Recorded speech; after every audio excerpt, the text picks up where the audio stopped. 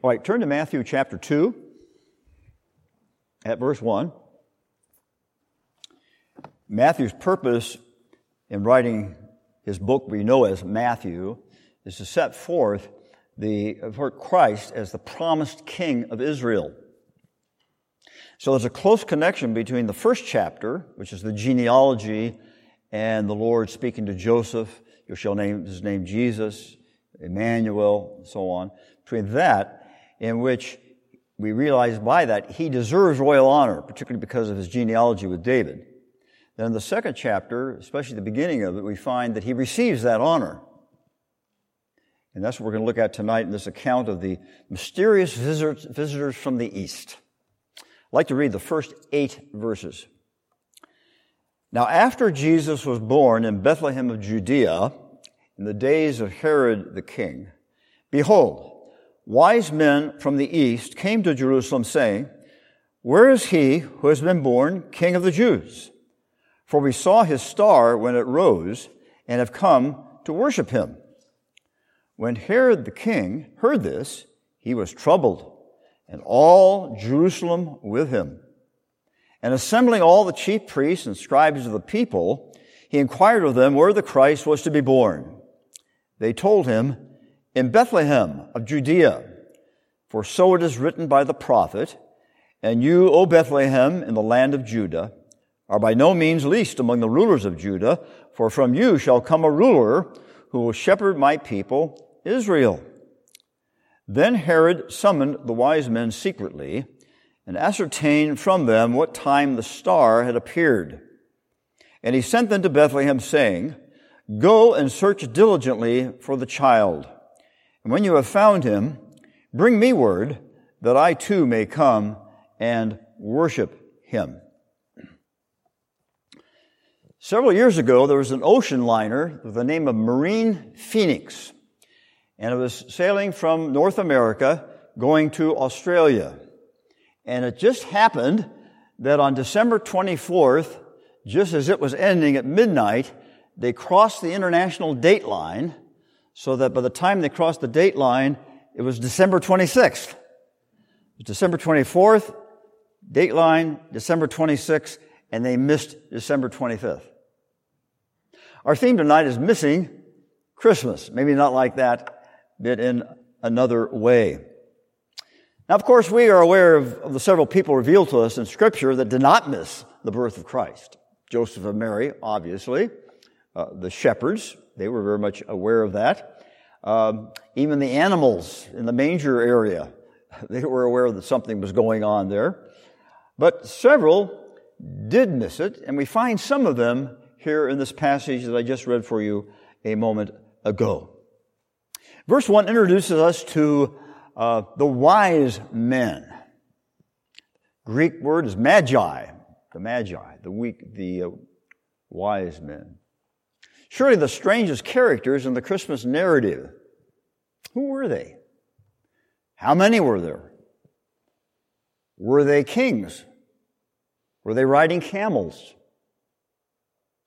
Most of our conceptions of the wise men come from Christmas cards, actually. In the 6th century, even names were given to them. Gaspar, Balthazar, and, wait for it, Melchior. Well, really, Melchior. Melchior. I-O-R, yeah. And so you sense a certain wisdom coming from me from time to time. I have good genes. They go all the way back to the wise men. They seem to materialize out of nowhere. They show up suddenly. They present their gifts. Then they disappear off the scene. They come from the east. That gives us at least a little bit of a clue where they came from. But was it Persia? Was it Arabia? Some even say it might be India, further away. Probably they were astrologers from the Persia or Arabia area. This would mean a cultural background of pagan superstition, of astrology, magic of various kinds. In their heathen wisdom, they were accustomed to calculating the destiny of men from the course of the stars.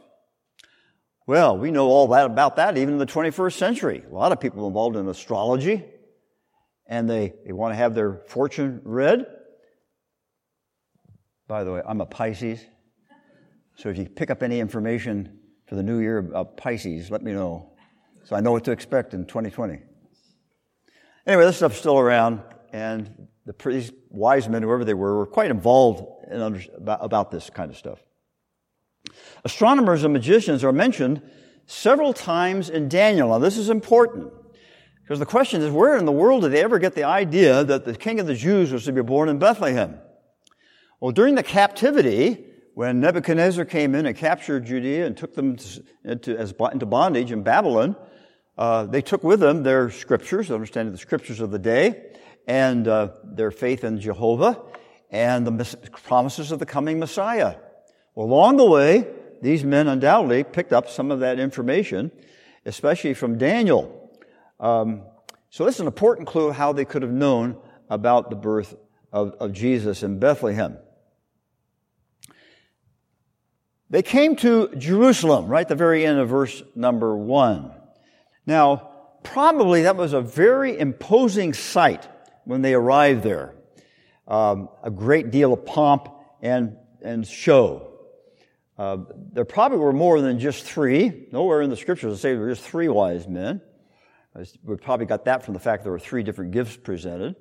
But they could have had even like a small army with them, a whole entourage, to make this somewhat dangerous journey from Persia to the east, coming around the Fertile Crescent and then dropping down into the land of Palestine all the way down to Judea. And so they probably were several people along with them. They would capture attention not only by their size, but their dress, which would be different than what the people of Judea were wearing there. Perhaps they were riding on steeds of Arabian horses. That would have looked very impressive indeed. Now, Rome was quite concerned about anything east of their empire. Their empire kind of ended there at Judea and the Jordan River. On the other side was the Parthian Empire. It was the Parthian Empire. I'm not going to get into that, but Rome was always keeping an eye on them. And they appreciated the fact that down south, Judea was a little buffer against any invasion by the Parthians. Rome, primarily looked not eastward, not southward, except along the north coast of Africa, the continent of Africa. They mainly were looking north and west in their empire. Okay. So here they come into Jerusalem, this major city of the day in that particular part of town. And they come asking a question. But before we look at the question, which is in verse 2, that where is he who was born King of the Jews? You have reference to this star. What was the star? Was it a conjunction of planets? That's been Jupiter and whatever got together, and they sort of looked like there was one big star there. That's been suggested. Another suggestion, it was a comet. Some even say, was it even a star as we think of a star? Could it not have been some kind of an extraordinary light? We think of the Shekinah glory, in which the Lord, through a pillar of fire by night and a pillar of cloud by day, manifested himself in that way. So this pillar of fire, especially by night, would be capture the people of Israel and realize God is with us there. So that could be something along like that. We know earlier in Luke chapter 2, verse 9 of the account, that the angels appeared to the shepherds and glory shone round about them. So the star may not be a star, although I'm not necessarily arguing for that, but it could just be some kind of light, and we really don't know exactly what it was, except it was probably some kind of supernatural, luminous experience that caught the attention in their studying the stars and whatever was happening here. And they related it to Daniel. They related it to Numbers 24:17, which speaks about a star coming out of Jacob and a scepter coming out of Israel. And possibly they drew that connection there. But we're going to focus mainly on them coming in to Jerusalem and what they found when they got there. What did they see? They saw nothing that gave any evidence of the birth of a baby in Bethlehem. Now, Bethlehem was only 7 miles or so south of Jerusalem. So it was in the general Jerusalem area. They come walking in, they look around, the people are walking in the streets just like normally of any other city, even though Jerusalem was a major city. There was no particular excitement in the air. There was no sign that said, "It's a boy!" Nothing to give any attention to it whatsoever. No large groups of people. Maybe they found a large group of people moving in a certain direction. Let's follow them. Nothing like that. Herod's royal palace sat in its usual dignified position. The expression on the Roman soldiers who were guarding the streets, nothing there. So they thought, well, maybe we ought to ask some people here. And so they go to a merchant selling his wares. And they say, "Where is he who's born King of the Jews? We want to worship him." And the merchant they said, I'm too busy with my own business here. I have no idea what that's about. They go to a woman carrying a vase on her head. "Could you tell us where he was born King of the Jews?" And born in Bethlehem. And she looks and says, "I don't know. I've been too busy getting water and supplies for my family." Well, how about that little boy over there playing with his dog? Maybe he knows. "Hey, little boy, do you know where the new King of the Jews is?" The little boy looks and says, "I don't know. I'm just a kid. I don't know that. Never heard about it." They go to one of those soldiers and ask the question. And probably the soldier didn't even answer him, just kind of looked at him with a strange look. The soldier didn't know anything about it. So the wise men, they were very puzzled by this. This was a great event. They made this long journey to come to Jerusalem to worship this one, and no one seems to know anything about it, as if they missed it entirely. And certainly in a way they did. But the one person that comes to our attention here is Herod the king.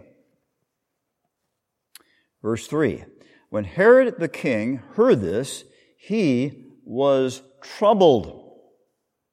When, or having heard this, when word got to him, there's a new king of the Jews. There's these guys that have come from Far East, and they're asking where the new king is. You can imagine what Herod thought of that. He was known as Herod the Great, and he was great in his cunning. He was great in his terrible things that he did. So it's a perfect description of this man that we can understand why he was troubled. He even had members of his own family killed because he was afraid they were going to take over his kingship. Herod the Great, cruel, ruthless, already had killed many people due to jealousy. So the fact that this new king, and here's another thing, the fact that this new king had been born was especially bothersome. And by the way, the word troubled here means very severely agitated, shaken, perplexed, disturbed, terrified. You've all seen a huge washing machine at the laundromat, and that thing gets going and it starts running back and forth and twisting and turning. That's the idea of the word. Herod was really upset at this because if a new king had been born, that was quite different than his position. He had been appointed by the Roman government to be down there as the king. He was under their thumb. But for somebody to be born, possibly in the line of David, that was very troublesome indeed. So he missed the birth of Christ. Knew nothing about it. Notice what verse 3 also says. When Herod the king heard this, he was troubled, and all Jerusalem with him. And there's, generally speaking, throughout the town of Jerusalem, they were very upset, but for a different reason, I think. They are upset because what is King Herod going to do when he finds out about this? He could get very angry. He could take it out on us. That would be one concern they would have. If a new king were to come, the people feared a bloody insurrection and an upheaval going on in the city. And their homes would be torn apart. Their city would be torn apart. But another reason why I think all Jerusalem was troubled and why they missed it was they were busy people. They had their businesses to run. They had family responsibilities, various feasts and festivals they had to take care of. They're busy. They had things to do. And they just weren't aware of any particular new baby boy as a king being born. They had missed it as well. Alfred Edersheim, the Jewish Christian writer, said that Jerusalem at this time was a place of luxury, frivolity, immorality, despite the evidence of poverty, misery, and bondage all around them. A Savior was the very last thing Jerusalem wanted. They wanted to be left alone. Things were even keel. Herod was a cruel guy, but as long as he was happy, we're okay. Let's just live with it. For a new king to come in, especially as we have heard he's a king of righteousness, boy, that doesn't sound too good. We kind of like our lifestyle. We like what we're doing. So these were reasons why they were troubled, but they were troubled because they didn't know anything about the birth of Jesus either. Another group that knew very little about it were the chief priests and scribes in verse 4. Herod called them together, and he inquired of them where the Christ was to be born. Now, these men were not caught completely off guard. They were aware, if nothing else, of Micah 5:2, which is quoted for you there in verse 6. They knew that this Christ, this Messiah, was to be born in Bethlehem, but it had been put so far out of their minds that they weren't even aware that it had happened. But if it was going to happen, they knew at least where it was going to happen, and thankfully, wow, at least we can tell Herod that. And so they told him. They said, Your Royal Highness, the answer is in Bethlehem of Judea, because there's a writing by a prophet Micah who said that that's where this new king was to be born. We think that's the connection there. But as far as we know from the text, they didn't rush down there to see if it was true. They just simply reported it to Herod. And so they also missed the birth of Christ, even though they had that information right in front of them. The wise men would have fared much better if they had gone to who? The shepherds. They didn't know to go to them, but if they could have interviewed the shepherds, they would have got an earful from them about the birth of Jesus Christ. But all they said, the chief priests and scribes, were, he's down there in Bethlehem someplace, I guess. These people if you want to tell them to go down there, that's the place to look for him. Now, isn't it quite remarkable that so many at that time missed the birth of Christ? Have you ever thought about that? Of all the prophecies given to the Jewish people, they had their scriptures, they had their chief priests, their scribes who interpreted the law and the scriptures. You would think there would be more people aware of it, alert to it, that Christ, just about this time, as Daniel had prophesied, would be born so many years after the return from the captivity in Babylon. Now, it's easy for us to look back and shake our heads and say, yeah, but I don't understand that. They had all the Old Testament preparation. It should have been ready. But you see, that's what sin does to individuals and to nations and to religions. It clouds their minds. They're incapable of receiving or having much interest in the good news of the birth of Christ. So much faulty teaching and ideas had infiltrated Israel of that day.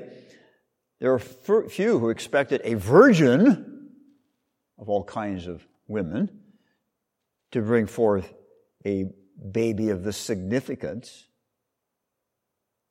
Emmanuel? What do you mean, God with us? God's always with us. We are God's people. Jehovah is our God. So Emmanuel was not a name for many that really meant that much. They certainly weren't looking for a personal redeemer to take care of their sinful lives. The gospel had really not taken root. The Old Testament gospel had really not taken root in Israel at this time. Great spiritual darkness in the land. And so no wonder when the wise men came and asked the question nobody knew, well, now we can understand. Eventually they got down to Bethlehem, as you know, as the story goes on, of course. And that's when the ignorance really kicked in. The ignorance of Israel. Drop down in the second chapter to verse 16. Then Herod, when he saw that he had been tricked by the wise men, you remember they had been warned there, and Joseph had been warned in a dream, take the young child, after they had brought their gifts. And then Herod, when he saw that he had been tricked by the wise men, became furious. And he sent and killed all the male children in Bethlehem and in all that region who were 2 years old and under, according to the time that he had ascertained from the wise men. Talk about missing Christmas, not knowing what it was all about. Herod tried to take care of it in his own usual cruel way.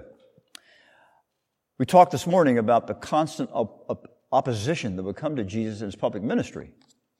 So that would happen there as a result of the ignorance of Israel at this time. The crucifixion itself. And remember, when the crucifixion is described in Matthew, Mark, Luke, and John, it indicates all Jerusalem was involved in this. Not every single individual, but there was a great number of people in Jerusalem. Crucify him, crucify him. We want to get rid of him. That ignorance was still there. John 1:11 says, he came to his own received him not. The beginning of Jesus' ministry, he went to his hometown of Nazareth. And they listened to him for a while, and it ended with them trying to push him off a cliff and kill him. There he was, the Son of God, in human flesh, right in their midst. And they refused him. The Magi will be like those men of Nineveh who are going to rise up in judgment and condemn those who, despite their privilege of much greater light, did not receive the promised Messiah and bow to his reign.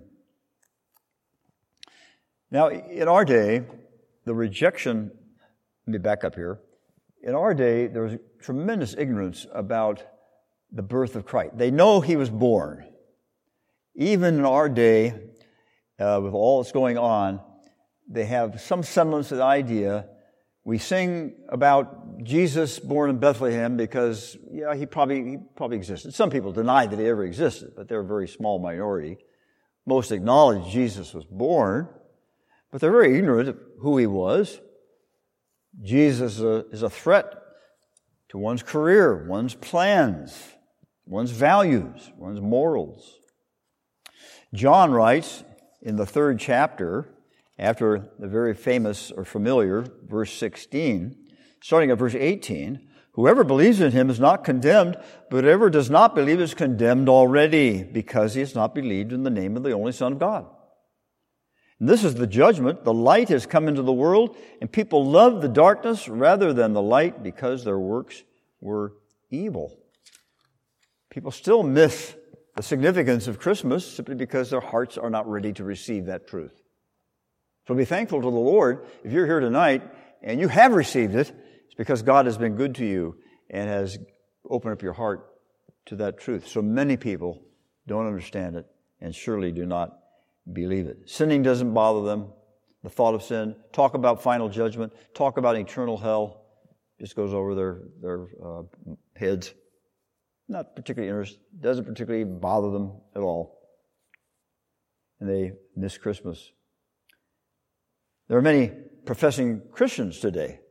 I say professing because it's all in the head. They've got the head knowledge.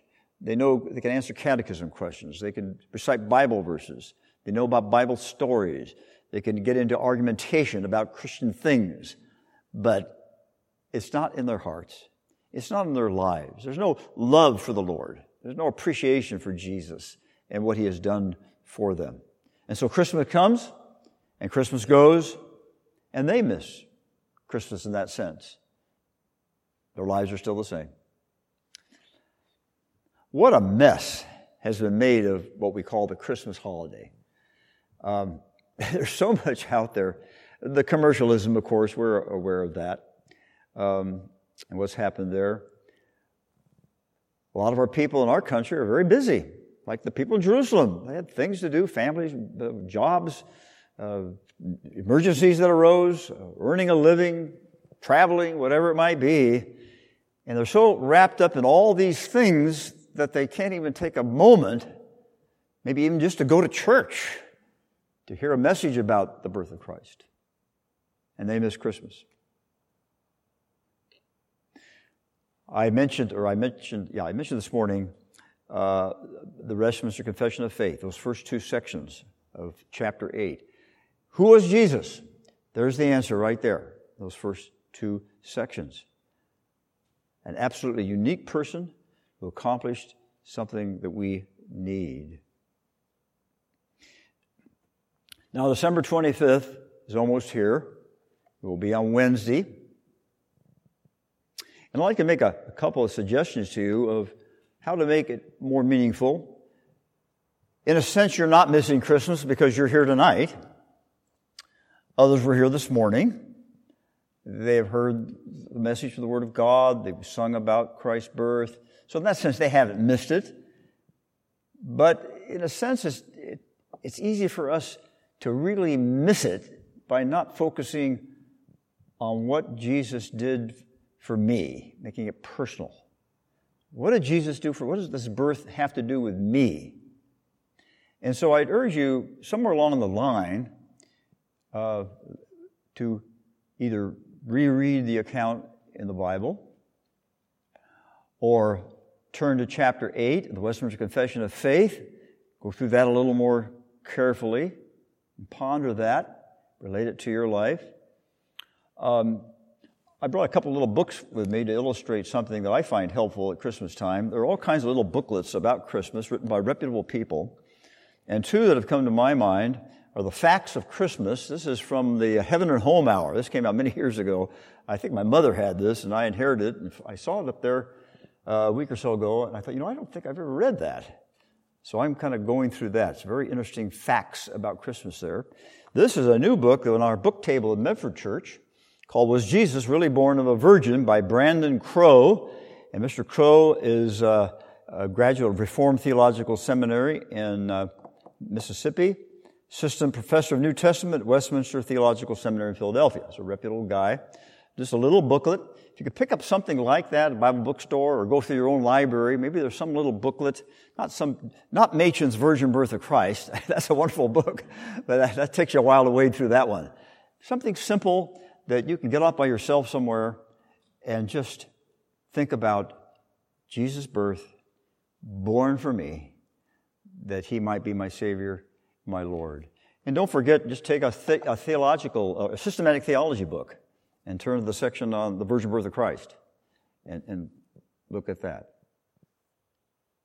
So when December 26th dawns, I trust you will be rejoicing with worshiping the Lord in your heart, and you won't wake up Thursday morning and think to yourself, I did go to church, I sang some songs.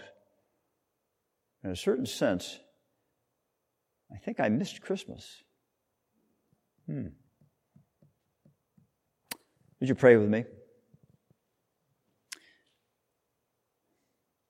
Father, we know that December 25th is not mentioned in Scripture.